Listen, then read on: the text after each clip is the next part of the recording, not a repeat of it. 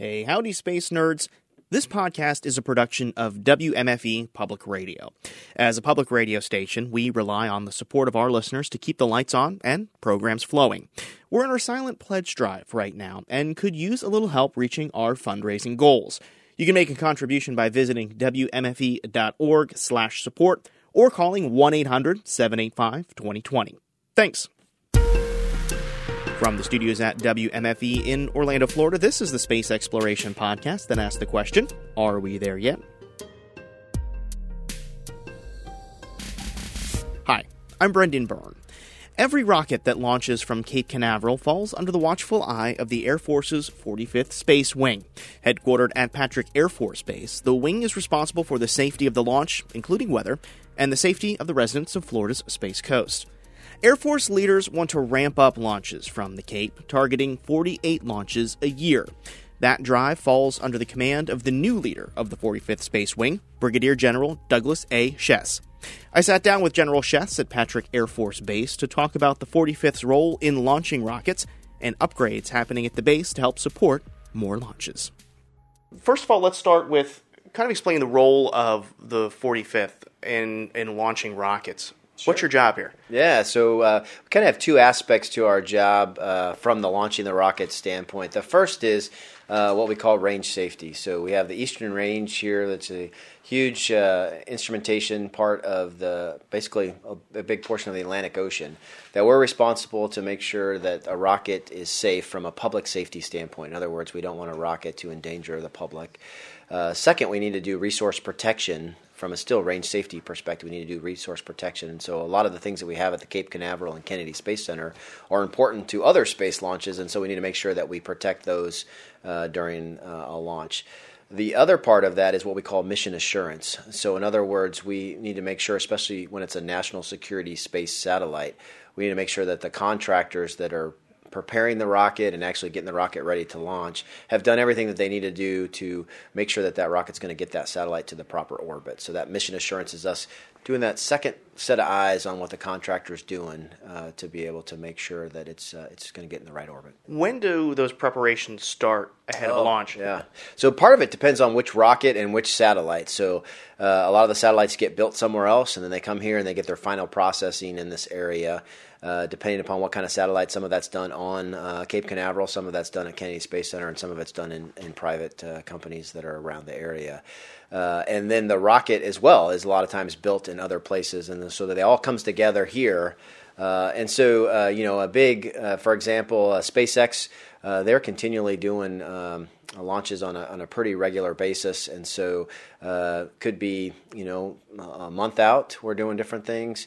Now different or unique launches, maybe when we did the Falcon 9 Heavy or the Delta IV Heavy, could be many months that we're doing it. The satellite part, actually, when we're making sure that the satellite's getting mated to what we call the upper stage of the rocket, and then putting the payload fairings on it. That could be lots of weeks too, up to months preparing that, and so the folks that are doing mission assurance have to make sure that all that's ready. So it's not a great answer, but it depends on the satellite and the rocket. So.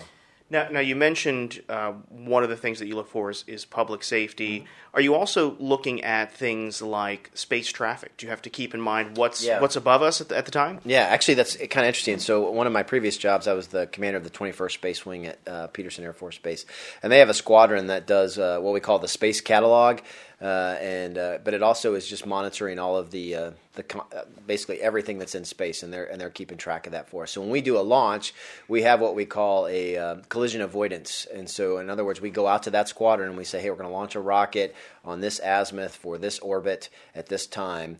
Can you do a run for us to make sure that we're not going to hit anything on the way there? And so they do that. They do it many weeks in advance. So we kind of get, but then of course, actually, while we're sitting down on the countdown, we do another one and we take a look at what's out there and make sure that we don't put any danger to the new satellite that's on its way up or the rocket, to make sure that we don't actually do the monitoring to know where everything is. That's what the 21st Space Wing does out at Peterson, but we work with them to be able to make sure that we are as safe as possible. You don't hit it on the way up, right? No, so actually it's kind of funny. You could actually hit something, because we take a risk of this is a pretty small piece and it's going to be okay. I say that, but then, for the International Space Station, a little piece would be very dangerous. And so, but for a rocket, depends on where it's at in the orbit and where it's going. Maybe the payload fairing's still on and it's not a big deal. But we have very smart people in our safety and in our collision avoidance that say, yeah, this is good to go. And it depends on actually who we're launching it for. So if it's a commercial company, they decide whether we're going to. We have what we call a range safety. Now, there's no way we're going to go through that. But then they decide if maybe it doesn't meet the range safety, but maybe it meets their. Hey, we don't want to take a chance. What about weather forecasting? That's another important aspect of launches that you take care of, General. Can you kind of explain the role they play? Yeah, so we have the 45th Weather Squadron here that's a part of our wing, and they do an incredible job of making sure that we're ready to launch on launch day. So this is probably the best place in the world to launch the kind of orbits that we launch into. Our sister wing, Vandenberg, 30th Space Wing out at Vandenberg, they launch different types of orbits, and they're perfect for where they're at.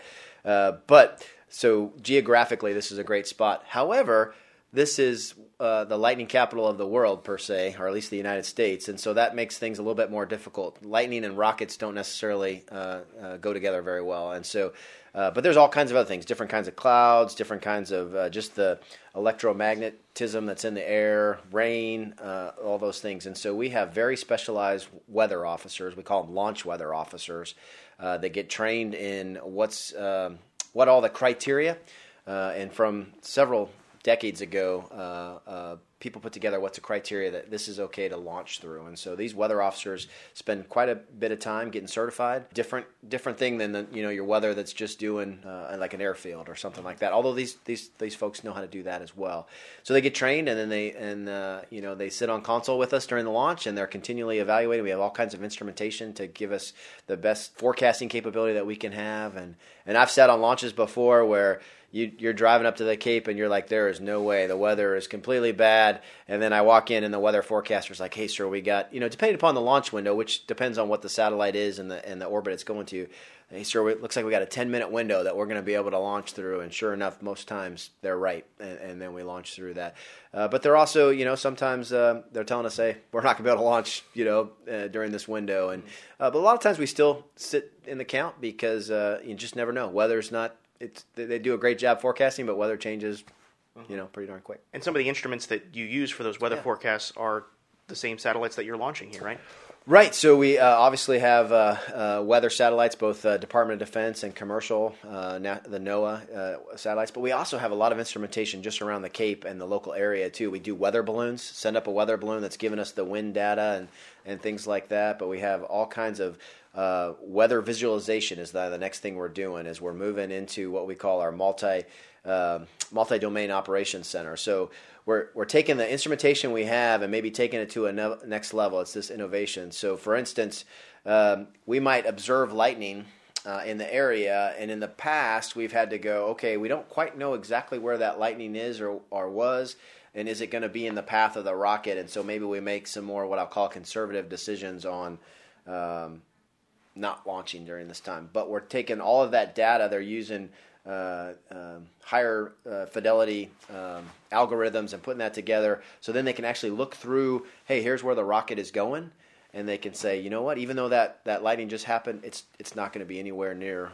where we're going. So a lot of innovative folks in the weather business trying to get it so that we can launch more often as we drive to 48 to get to 48 launches. We don't want weather to be the thing that holds us back, even though we know that we have to be mindful of it. You just mentioned it, that drive to 48. That's 48 launches in a year, right? Correct. That's the goal.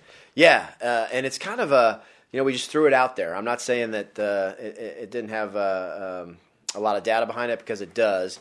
But we just, hey, this is a big goal that we're going after. And what that really means is there's obviously 52 weeks in a year. We need about 2 weeks twice a year to what we call recapitalize and do maintenance on the range. And so we take all that instrumentation, maybe do some periodic maintenance on it, or we bring in a new capability.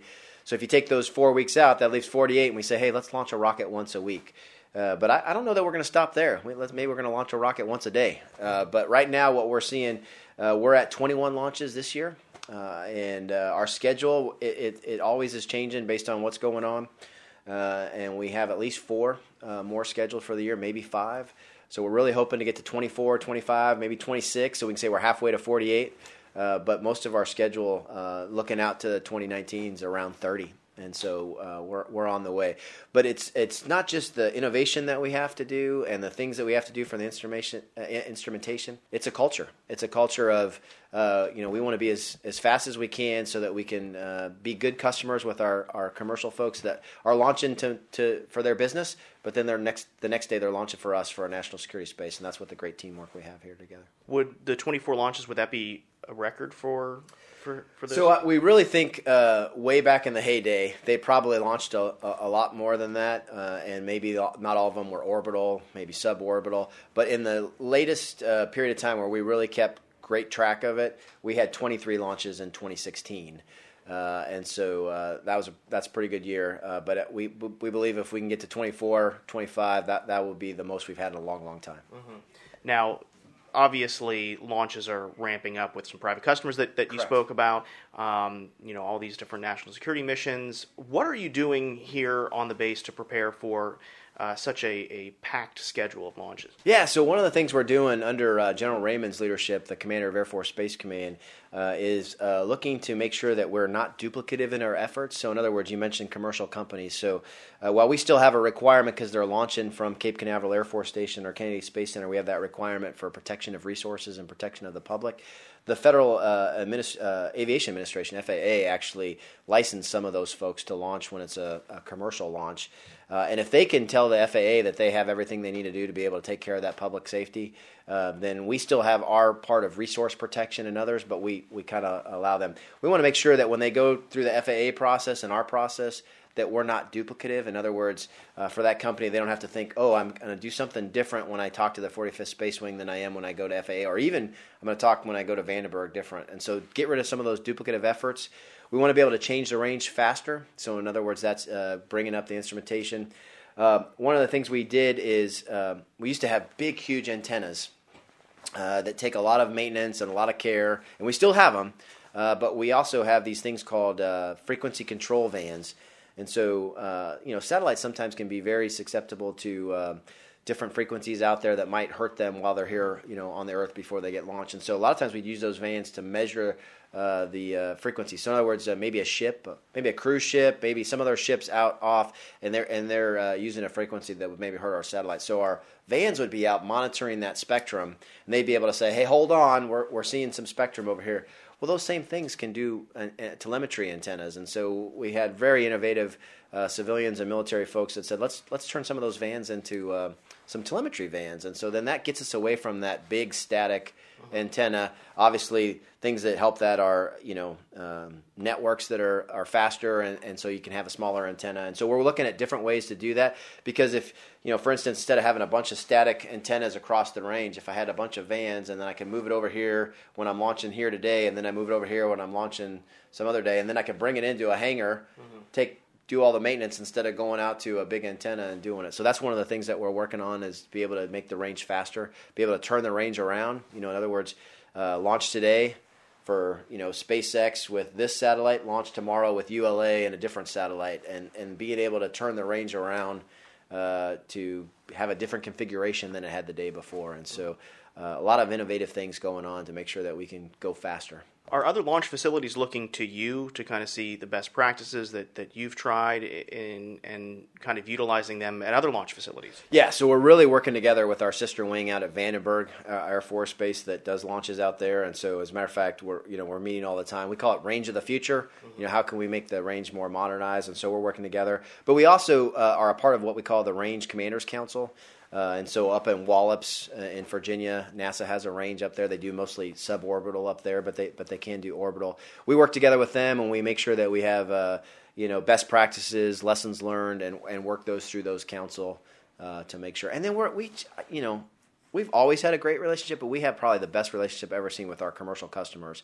And that sometimes they have great ideas, and the open communication we have with SpaceX, ULA, and then bringing on the new customers with Blue Origin and others. We're working together with them to make sure that by working together, we're going to be better at this. Mm-hmm. Do you ever think you'll get to a point where you have to turn customers away or turn launches away? I hope not. Obviously, one of the things, I guess, if you think about it, is the Cape Canaveral is only so big. It is big, but it's only so big. If we continue to bring other customers on and maybe they'll start to be too close to each other.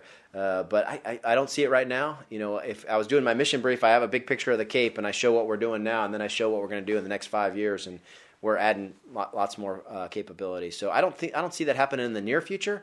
But hopefully we're going to be so innovative and thinking through that won't ever happen. So now there's some other private launch facilities opening up across the country. In Camden, there's one down in Texas. Mm-hmm. Is that a threat to Cape Canaveral and what you do here? Yeah, so we never think of it as a threat. Obviously, we have the resources here that we need to be able to launch the national security space satellites with, and the more folks that are launching, the more folks that are bringing innovation to it, it's great. One of the things that we do here that you really can't do in other places right now, per se, is that we can make sure that you don't launch over people. And so they've got a lot of things that they've got to work out at those other places to be able to say, hey, here's a rocket that's going to launch from somewhere that's going to go over a public area. But I don't see it as a threat. I see it as continuing to work together and continuing to find ways to be more effective at what we do. So, do you feel that you have to sell the 45th Space Wing to launch companies, or is it a clear bet to come down here and launch your rockets? Well, so I don't think we have to sell. I think obviously because of the resources we have and the space launch complexes we have, that people want to come here, and as long as we continue to innovate and work together with them, I think they're going to want to be here.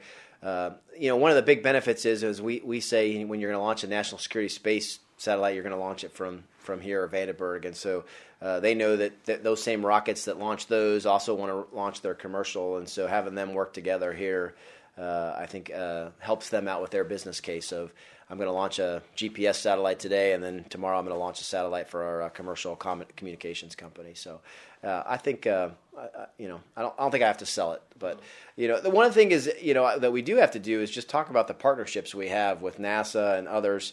Because sometimes I think I'll be downtown and talking to someone and they won't even know that the folks here at Patrick are a part of what's going on, and so maybe that's our fault a little bit for not tooting our own horn per se, but we have a pretty good relationship with those with NASA and others, and making sure that this is the place to launch rockets from. So. Now, something that was unique to Cape Canaveral until a few weeks ago was not only were you launching rockets, but rockets were landing here too with SpaceX. Yes, right.